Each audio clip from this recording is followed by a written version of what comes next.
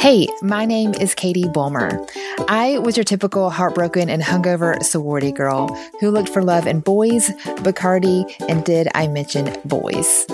After the breakup that broke me, I met the only man who can truly fulfill me. His name is Jesus. Shortly after that, I met my husband, the best example I have met of Jesus on this earth. Today, I have never been more sure I am right where I'm supposed to be, on a mission to help today's young women find their life calling, stop dating dirtbags, and basically just be who I needed when I was younger. I've been called a big sis, an adopted mom, or my favorite title, a cool aunt.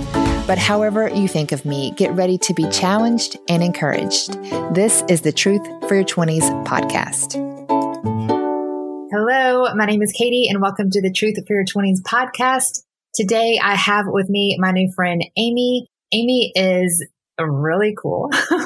But on paper, she is a speaker, a writer, a Bible teacher, the author of several Bible studies. She's been featured on all kinds of incredible outlets that you've probably heard of.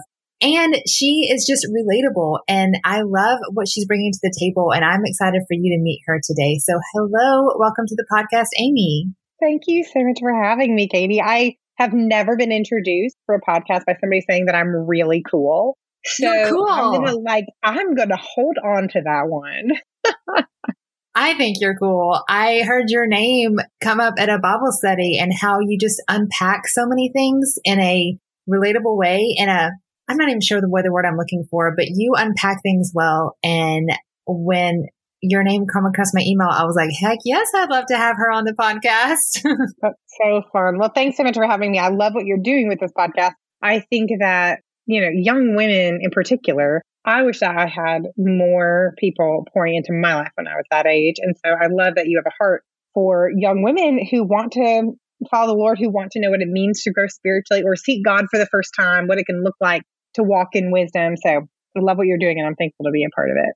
Yay. Okay, so for those who may not know who you are, tell us a little background. Who is Amy? And then we'll talk about what you're doing now.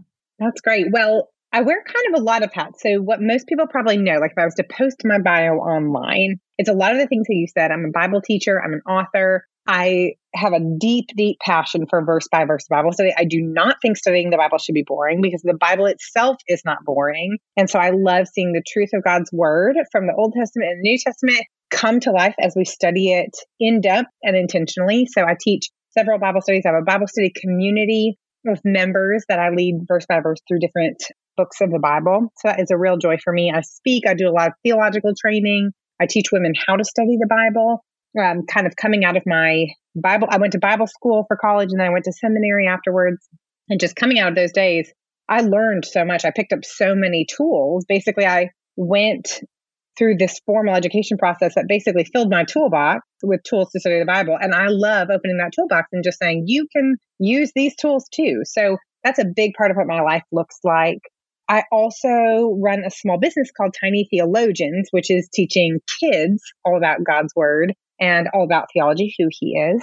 So that's sort of my online bio. That's like my online presence and that sort of thing. But my daily life is much more ordinary than that. I'm a mom to a little 18-month-old. My husband and I are church planters in Greenville, North Carolina. And so my day-to-day life is actually spent pouring into the local church, pouring into our daughter, packaging orders for Tiny Theologians in my garage. So it's easy to look at people online and be like, oh my goodness, they do so many things. But the truth is all of us are living ordinary daily lives, and we all have to walk out our faith in that context. So my challenge, and one of the things that God has called me to and that I really enjoy doing, is to see how each of us as women can incorporate the calling of God in our lives to be disciples and make disciples, to think theologically, to grow as theologians, how that can be a part of our ordinary daily lives, whether we're sitting in a classroom, whether we're sitting behind a desk, whether we're chasing around a toddler, any of these things. There's a way for us to know and love God in those things. So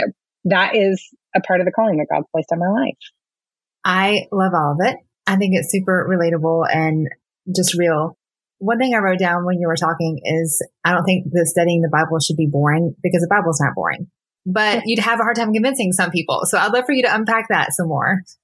Sure. I mean, I think a lot of times when people say, I'm going to say this really kindly because I know some people listening are probably guilty of saying the Bible is boring. I have been guilty of saying it, so I don't say this with any holier than thou kind of judgment.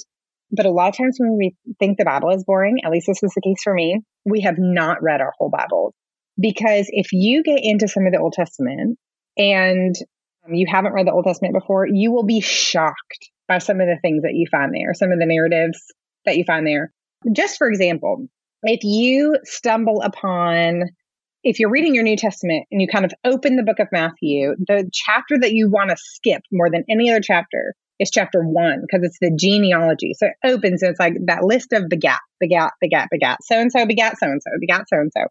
It's this like family tree kind of lingo. And you're like, I don't know these names. And I'm just going to move on to chapter 2 when Jesus is born, because that actually feels like it means something to me for my own personal life. Well, if we look up some of those stories, if we look up some of the characters that are listed in chapter 1, we're actually going to like be shocked to realize the kind of stories that are included in that one little chapter. I mean, we've got a woman like Bathsheba who was married to a man in the nation of Israel in the Old Testament. And one day while her husband is out fighting a war, she is summoned to the king's palace because he saw her bathing on the rooftop and he wanted her. And so he brings her to the palace. He sleeps with her. She becomes pregnant. When she writes to the king and tells him that she is pregnant and her husband's clearly away, he like bribes the husband to come back and tries to get him to sleep with his wife, but he won't do it because there are soldiers on the front line. And so in nobility, he will not go home. He sleeps in the town square, goes back to the army. And so the king has him killed. Like that's Bathsheba's story. And the next child, that child that Bathsheba bore, is the next child in the family line of Jesus Christ. And there's another woman named Rahab. She is a prostitute. She is not a part of the nation of Israel. She lives in a wall in a city that Israel is about to conquer. And she lives in the wall because, hello, it's the best place for business when you're a prostitute. And so she lives in the city wall. So she catches travelers going in and out of the city. Well, one day these two travelers come and they're actually spies. And so they don't sleep with her, but she like hides them from the government officials that are looking for them because they're spying out the land, thinking about how they can destroy it, creating this military strategy. She hides them. And they say, okay, because you've done this for us, we are going to spare you and your family if you hang this rope out your window when our military comes to conquer it. And so she does it. Her name is Rahab. She is saved. The whole city is destroyed. She is saved. She's brought into the nation of Israel. And guess what? She's like one of the great grandmothers of Jesus. So here, that's just two examples, but there's this entire chapter full of names that we would just skip over. But goodness, think about everything that tells us about who God is. Like in his nature, in his character, he gets to write his family story. He's the one who promised the Messiah, right? Jesus could have come any which way he wanted to. And God saw it fit that these women would be included in the story of Jesus coming into the world. Like God did not think a prostitute soils my family line. A woman who was coerced into sleeping with the king soils my family line. Like God thought it was the best case scenario to include these women in his family, despite the tragedy that they endured because of sinfulness and brokenness in the world. I mean, that's just exciting. Like we write literature that's this exciting. Like we write literature with stories that are as twisty and turny as this, but then we open our Bibles and we think, this list of names, like boo, like move on to something else. I'd rather watch Netflix or scroll on my phone. But if we look closely at God's word, we're actually going to find that it's fascinating, that it's interesting. There are stories that we don't tell in Sunday school because they're that racy. Like there are racy stories in the Old Testament. And all of a sudden we're like, God thought it was good to include these in the Bible. And so I think if we think the Bible is boring, we just haven't gotten to know it enough. Another quick example is I love studying the tabernacle in the Old Testament. Here we've got chapters and chapters, like 6 chapters in the book of Exodus. They're all about one part of the tabernacle's construction. So it's like, use these colored cords, and these are the measurements for this room. And you're like, blah, blah, blah. Like, could this move any slower? It's like reading just like blueprints being described to you. But actually, when you look at those elements, you realize God is actually building something in the tabernacle that allows his people to worship him in a way and have proximity to his presence in a way they haven't had since the Garden of Eden. So he's putting all these garden symbols. He's putting all these sacrificial symbols. He's building them into the very framework to remind his people who he is and what it means to be in his presence. I mean, that's just fascinating. It's just so interesting. So whether you're an engineer or whether you're an interior decorator, you're going to find it fascinating. You're going to find it so interesting. So I do think the Bible is so, so interesting. There's a reason it's been studied more than any book in the entire world, in the entire course of human history, and we're still not tired of it. Like, we still haven't plumbed its depth. So I think for the person who thinks it's boring, like I once did, I would just challenge us. We just got to keep reading it because there is some really fascinating stuff in there. Okay, people on the other side of these earbuds, don't you know why I wanted to have you on this podcast? That was in itself like so fun and so exciting. And I love it that you mentioned Rahab. So funny, quick story. When I did Disciple Now, I think me and my husband were dating at the time. And so we were like teaching a bunch of middle schoolers. You know, the Disciple Now is common in a bunch of churches. They have this weekend of like teaching kids about the Bible. Anyway, so I had this group of girls and we kind of talked about like the lineage of Jesus and we talked about Rahab. And it's so funny, like the next Sunday when they're like, what did you learn at Disciple Now? All the girls said, I didn't know that in Jesus's line was a prostitute. Like that was their takeaway. I'm like, That's I mean, awesome. I guess that's good. Weekend well spent. That's really great. But it is really great because those girls are going to go on and who knows what their stories are going to include. Like a lot of us have past that include either sexual sin of some kind, or we have some kind of trauma, or we have some kind of area of shame in our lives. We have a past that we don't quite want to face. And those girls may always remember Rahab and think, oh my goodness, if Jesus included her in his very family, then there's a place for me in God's family too, because the language that Matthew 1 uses about including each of these people in the family tree of Christ is that they've been grafted in. So sort of like a branch that a farmer cuts and they graft in a new branch. That is the language that's used there. It's actually like being engrafted into the very structure of the family tree of Christ. And so the family tree would not have happened without these people. Like it would not have happened. Like it's now a part of the integrity of Jesus's family line. These people are hallmark characters in the family tree of Jesus.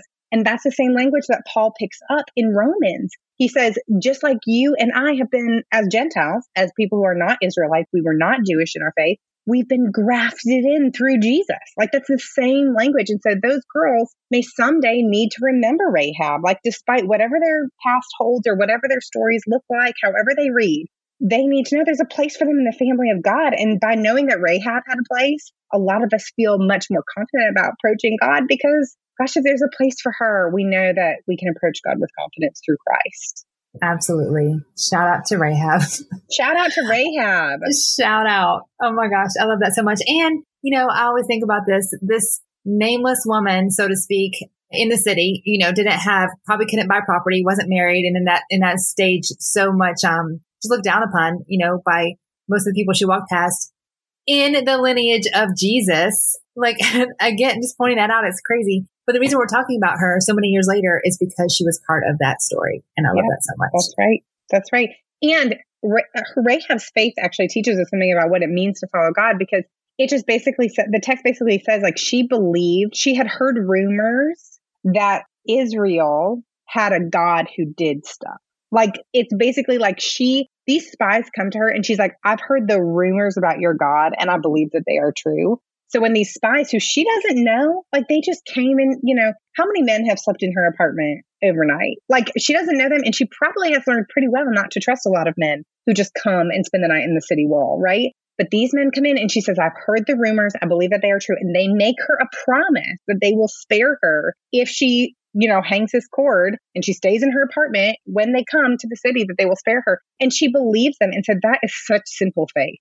Like that is like, I've heard and I choose to believe. And her whole story flows from that really simple faith. Like they weren't like, jump this high, show me your spirituality, show me that you're fit for the kingdom of God. I mean, she was just brought in by simple faith. That tells us something about what it means to follow Christ even today. Your passion for all this is infectious. I feel like you could talk about, well, you kind of did the most obscure verses of the Bible that most people skip past and their eyes go cross, and you like brought it to life and made me want to go read it 5 times. But you said you didn't start that way. You used to think the Bible was boring. So tell me about how that changed for you. Well, a big part of it was going to Bible school for me. Like that was the pivotal moment. For me, it took going to Bible school to really get to know my Bible. I remember But lots of sitting. people go to Bible school and don't have this passion.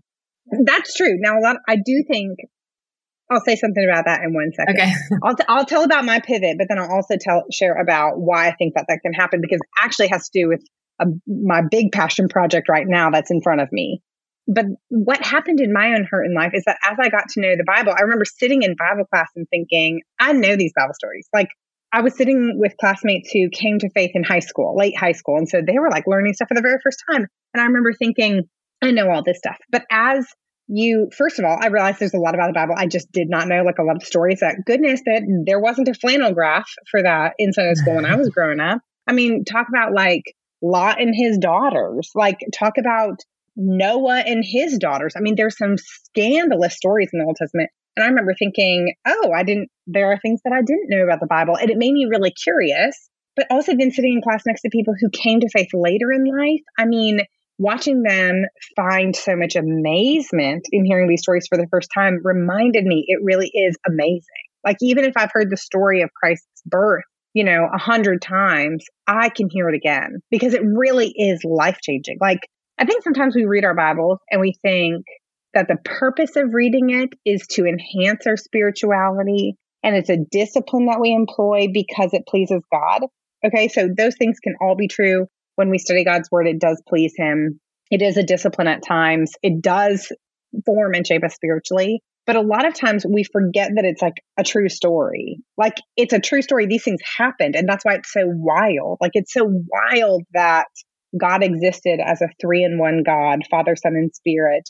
But then the Son, the second person of the Trinity, became man forever. Like we follow him through his whole life and we're like, yeah, he's still human. Yeah, he's still human.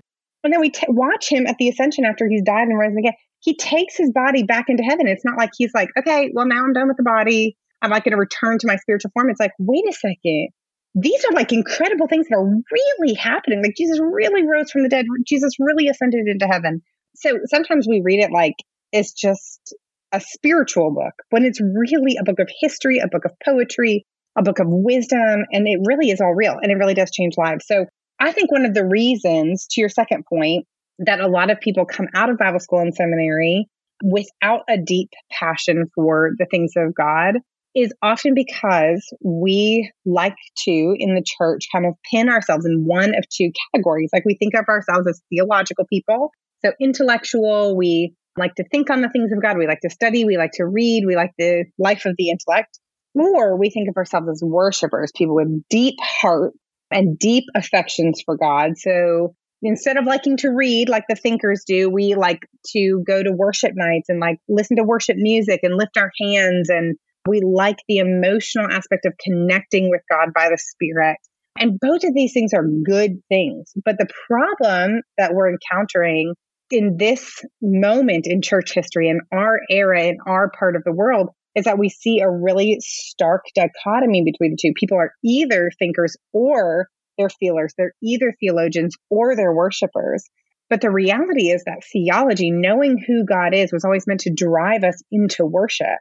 When theology is really just the knowledge of God. It's just knowing who God is and pursuing knowing God more. When we don't follow that with worship, when the outcome of that isn't worship, what happens is we fill our minds with all of these factoids, all this information about God, and we get puffed up because that information was meant to lead us somewhere. But instead, we're sort of like theologically constipated, for lack of a better word. Like it has nowhere to go. And so we just get big heads. We get prideful. Our affections run cold for God because we just know all this stuff and our hearts aren't actually changed. And the problem when we are just worshipers without theology playing into our worship is we become people who always have to seek after the next spiritual high. We have to always seek after the next experience of worship because really it's knowledge of God that is going to sustain our worship. So one of the big problems, I think, is that people go to Bible school, they get all of this information, but their hearts aren't actually changed because it's not actually playing itself out in the life of worship. When instead, this is my big passion project right now, is helping believers see that theology, when we know who God is actually going to fill and fuel and shape our worship. And the two, when married, like they sing like two harmonies. They just play together in a inexplainable way, but a way that is so foundational to what it means to be a Christian. So as we know who God is, we should always grow in loving him more. And it's going to make our theology come to life. What we know about God is all of a sudden going to bloom into meaning and warm our hearts through. And we're going to find ourselves in awe of this God who we're learning more about.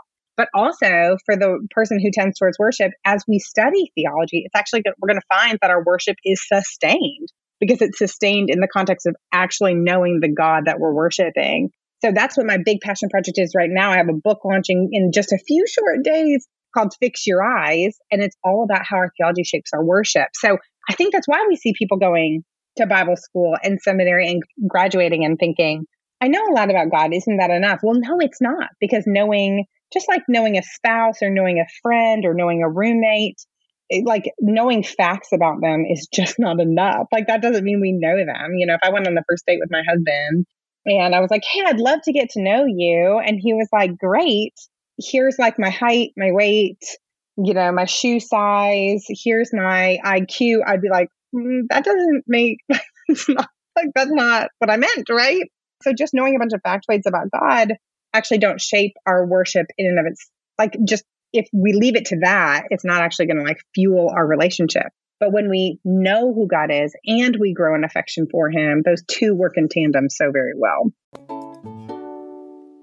If you like this podcast, you would definitely love checking out my website.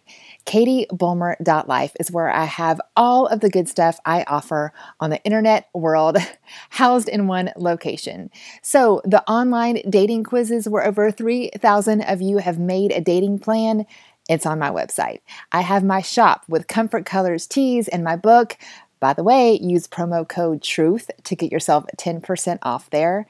All the information you need to book me as a speaker, the link to my first mini digital course all about making a dating plan, going into that further, and lots of other goodness. Also, my favorite things link, check on that tab because all of the promo codes and discounts that I mention here on the podcast will be there under my favorite things. At the beginning of quarantine craziness, that was my first big project to have a total website overhaul. It got a facelift. I'm pretty proud of the way it looks. So go check it out, KatieBulmer.life. And thanks for stopping by.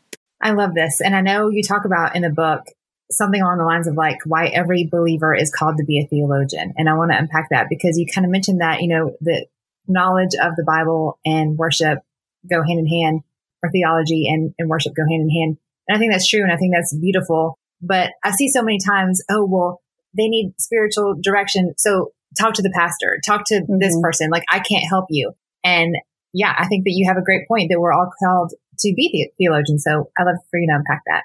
Yeah. And, so I'm also a person in ministry. So I'm also the person, my husband and I are, at least in our church, that when people are like, hey, you should talk to the pastor, they're talking about my husband. Or when they say, hey, you should talk to somebody and they want to talk to a woman, it's me. So I say this as a person who is really passionate about, being an available person in ministry for the people in our congregation. And there are times, like, I don't want to downplay the times where like professional help is needed. Like, I have benefited throughout my life from professional counseling and from getting advice from somebody who's specifically trained in an area. That is so, so valuable. So we don't want to downplay that. But the reality is that a lot of times we relegate theologian to the same level of like a doctor or a physician or a professional counselor. We're so quick to say it's only for the pros. It's only for people who have graduated from seminary. And while not every single one of us should like bite off writing a,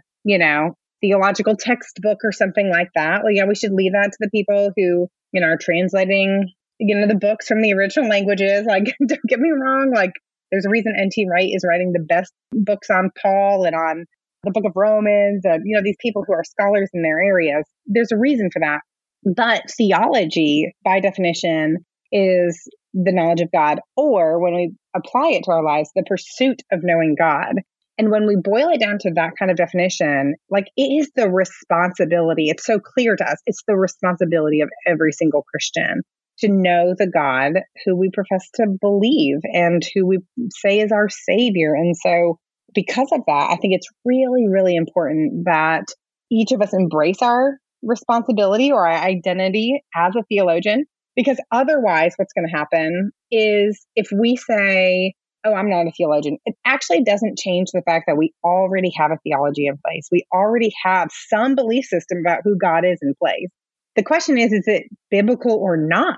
Like, so many of us believe things about God that may have just been passed down culturally, or they were a part of our church upbringing, or something our grandma said to us for several years every Easter when we went to church with her.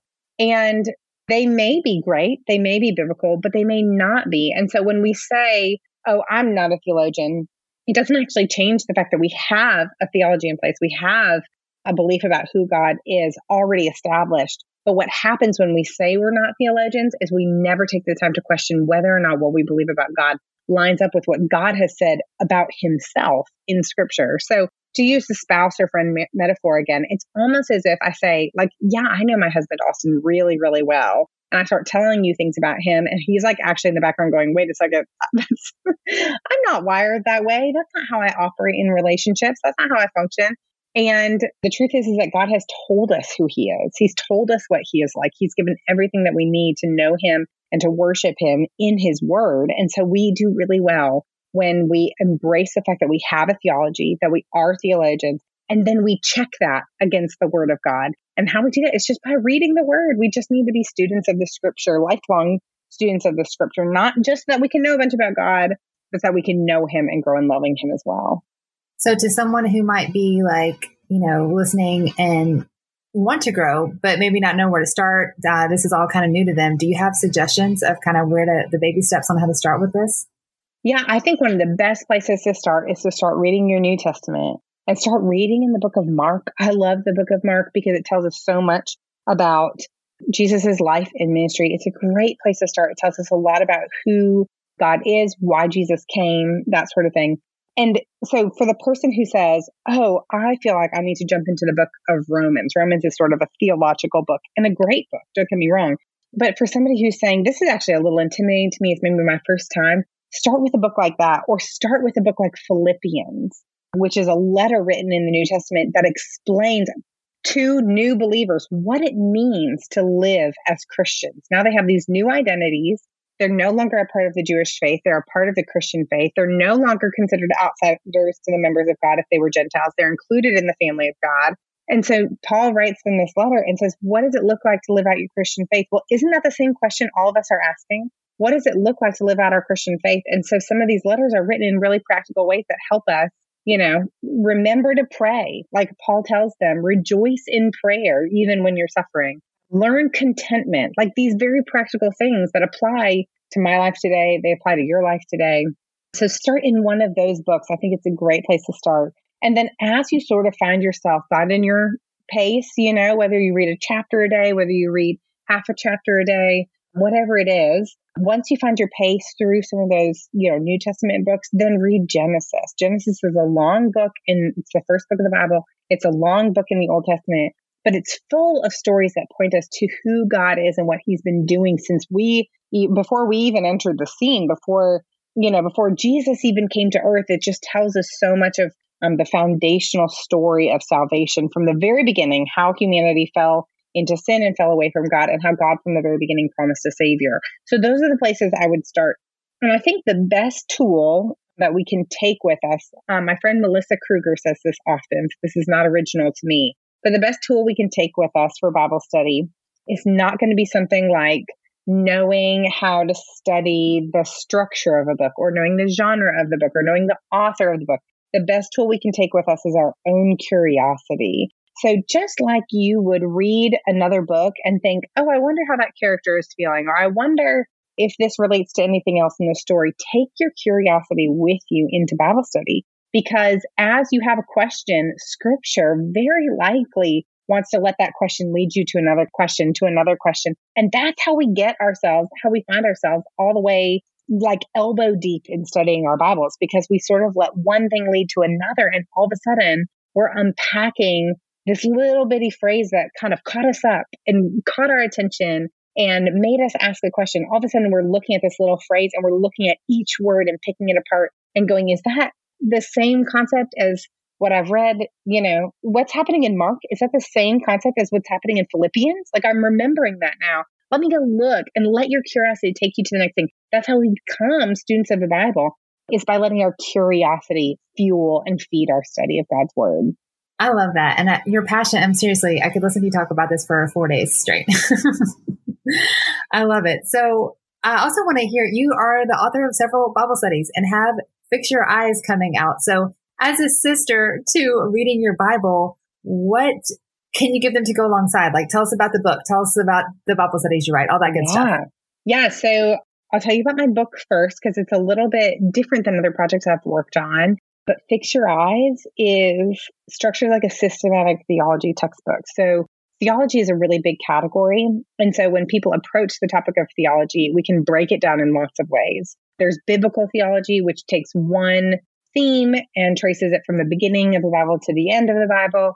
And then there's systematic theology, which is basically taking one topic and saying, what is everything that the Bible says about this topic, and how do we then articulate or summarize or systematize everything that the Bible says about this? So it usually applies to major topics like the Trinity or Jesus Christ or the Holy Spirit or the church, these big topics. So systematic theology, if you crack open the index of any systematic theology, you're going to see these major topics being addressed, like who is God? That's the question of theology proper. Who is God? And then what does it mean that God's triune? What does it mean that Jesus came to earth in human form? What does it mean that the Holy Spirit dwells in believers? So all of these major topics in systematic theology are unpacked by saying, let's look at everything the Bible says about these topics and then summarize it and say, what do Christians believe? Like, what do Christians believe about the Holy Spirit? And I'm not saying that there isn't some disagreement on like maybe the nitty-gritty details of how the Spirit works in people's lives. But in general, what's some of the big picture stuff that Christians have believed throughout church history, have believed from the very beginning? So that's what systematic theology is. And if you were to Google a systematic theology textbook, the ones that you're going to find are like 600 or 700 pages long. They're just like these tomes, they're the ones we read in Bible school and seminary. There's one that's super popular. It's called Systematic Theology. And I remember being assigned it in undergrad and opening it and thinking, I'm never going to make it through this. And I made it through in undergrad and like wiped my forehead and thought, whew, okay, got through that book. And then in seminary, I was assigned to the exact same book again. And the professor said, no, I couldn't swap it out. So I had to read the whole thing again. And so most of the books are that big. They're like 600-700 pages long. But I really have this burden for people who want to study theology, but really don't have time for 700 pages, who don't have the time to go to seminary, or they don't have the desire to go to seminary, but still want to grow in their faith in that way. So I wrote Fix Your Eyes as an approachable systematic. So for the person who says, I do want to learn theology, but gosh, I just need an easier place to start, this book is written for them. So it goes through all of those major topics, like the Trinity, like Jesus Christ, like the Holy Spirit, the church, final things, those sort of things. It goes through all of these major topics and says, what does the Bible say about these topics? What do Christians believe about them? And then, of course, because this is my passion, it's going to show us in each chapter how that leads us into deeper worship of God. So knowing that God is 3 in 1, how does that actually change my worship of God? How do I actually respond to knowing that about God? How does it shape and structure my life of discipleship? So each chapter ends with sort of these action points, because theology isn't passive, it's active. It applies itself to our daily lives. So that's what Fix Your Eyes is all about. Now, I also write Bible studies. They're all digital at this point.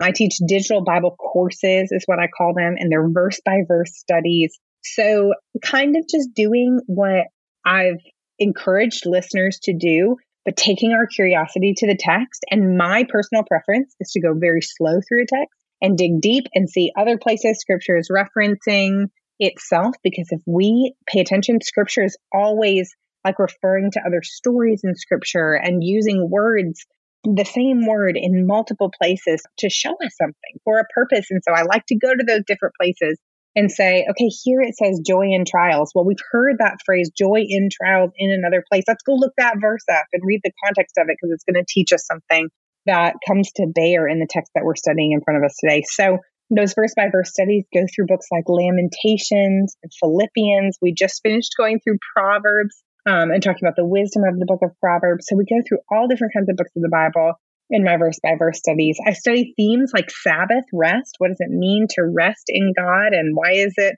actually a part of his character? Like if we study scripture, we see that rest is actually a part of God's example that he sets for us. And so how does that apply to our daily lives? So these are some of the studies that I teach through.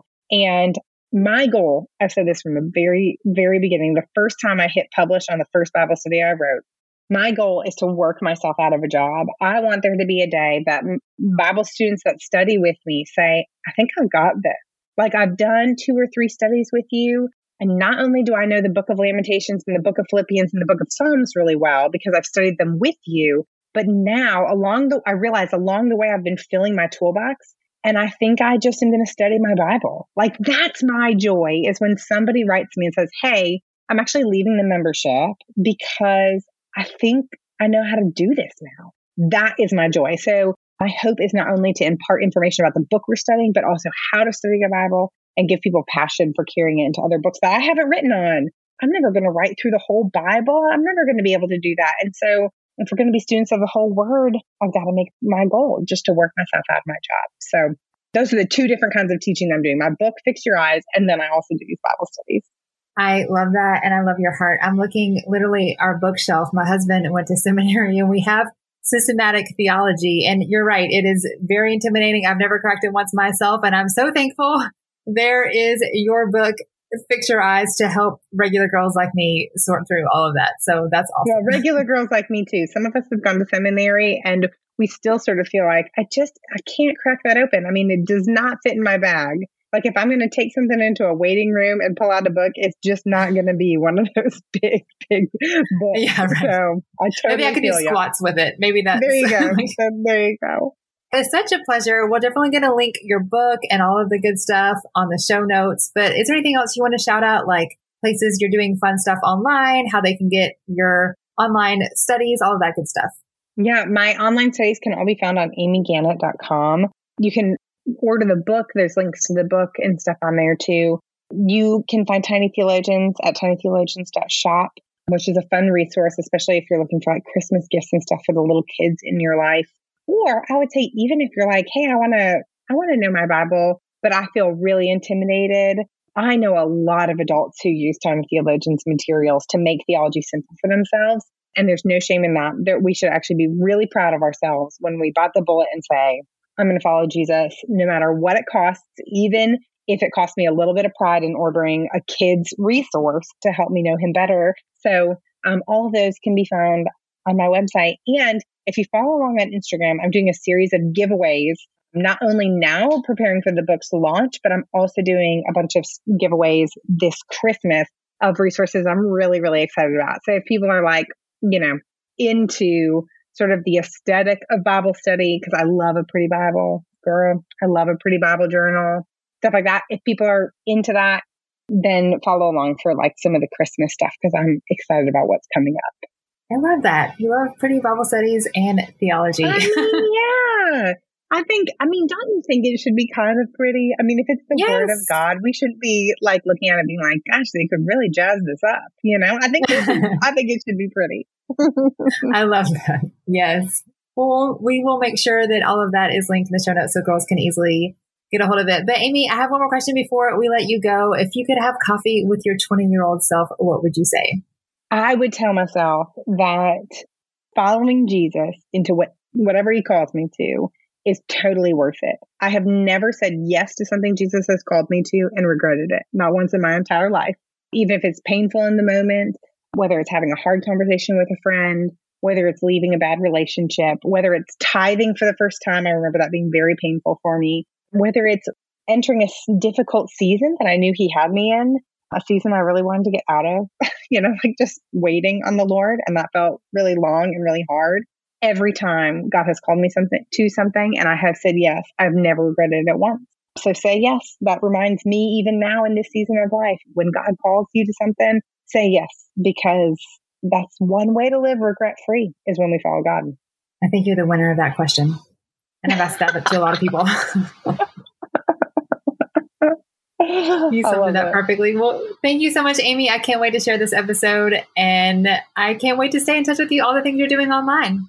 I really appreciate it, Katie. Thanks for having me. I'm over here giving you a virtual hug because you just finished another episode of the Truth for Your 20s podcast. Would you help a sister out and take a screenshot right wherever you're listening and share it on your social? Give me a tag at Katie Bollmer Life so I can give you a big thank you. You sharing it, you leaving your reviews on iTunes is the best possible compliment you can give. Hey, let's continue to hang out. We have a private community called Truth for Your 20s over on Facebook. So just go to groups, search Truth for Your 20s, and come join the party.